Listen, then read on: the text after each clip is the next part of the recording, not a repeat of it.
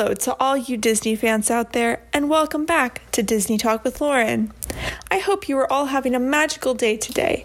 Today's topic is the tips and tricks that will help you save money and have a wonderful time on your next Disney vacation.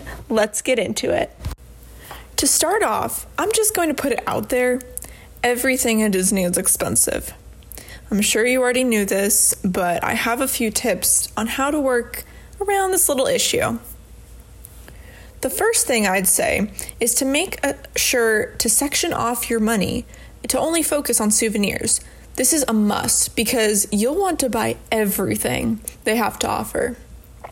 The problem is, if you don't limit yourself, you'll end up spending a crazy amount on just things you'll have to travel home with. Another little tip is to not, and I repeat, not buy the bottles of Dasani water. Instead, go to one of the restaurants located throughout the parks and just ask for a cup of ice water. This is a lot cheaper because it's free, and you're insured to get a nice cold beverage.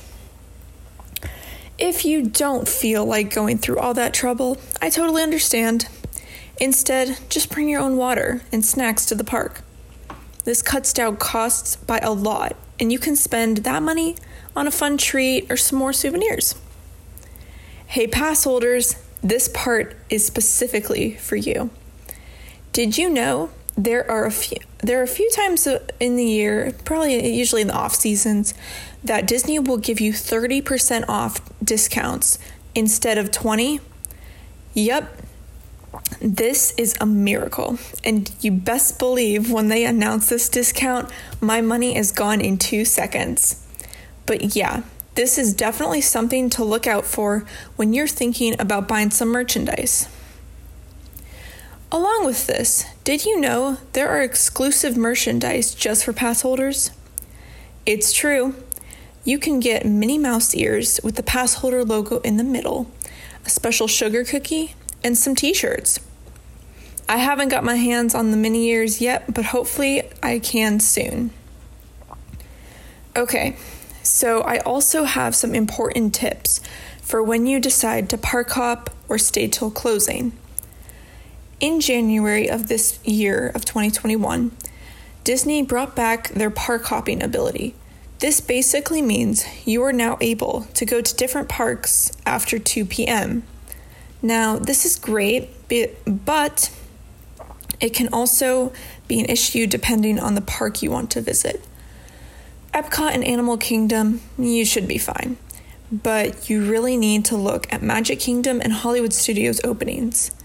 What I mean is that if you don't call and ask about if the capacity has been reached, you could be trying to go to Hollywood and be denied due to them meeting their 35% capacity. I really suggest finding out about the capacity cap before you decide to park hop to one of these parks. Okay, so let's say you decide to stay to the parks until it closes. This is the perfect opportunity to get on one of the more popular rides that are usually pretty hard to get onto. Make sure, if you're staying till closing, to be at and in the line before the park closes, like the time, This means that if you want to ride Rock and Roller Coaster one more time before the park closes at 9, you're going to want to be in line by 8:59. Once you're in line, the cast members can't ask you to leave the line. The only people they will ask to leave are those who come after that time. This has helped me and my family get onto rides like Flight of Passage at Animal Kingdom, the Hollywood Tower of Terror at Hollywood Studios, and so many other really fun rides. All right, so that's all I have for you magical people today. I hope you tune in next time as we talk about some of the coolest Disney resorts to stay at for your next Disney vacation.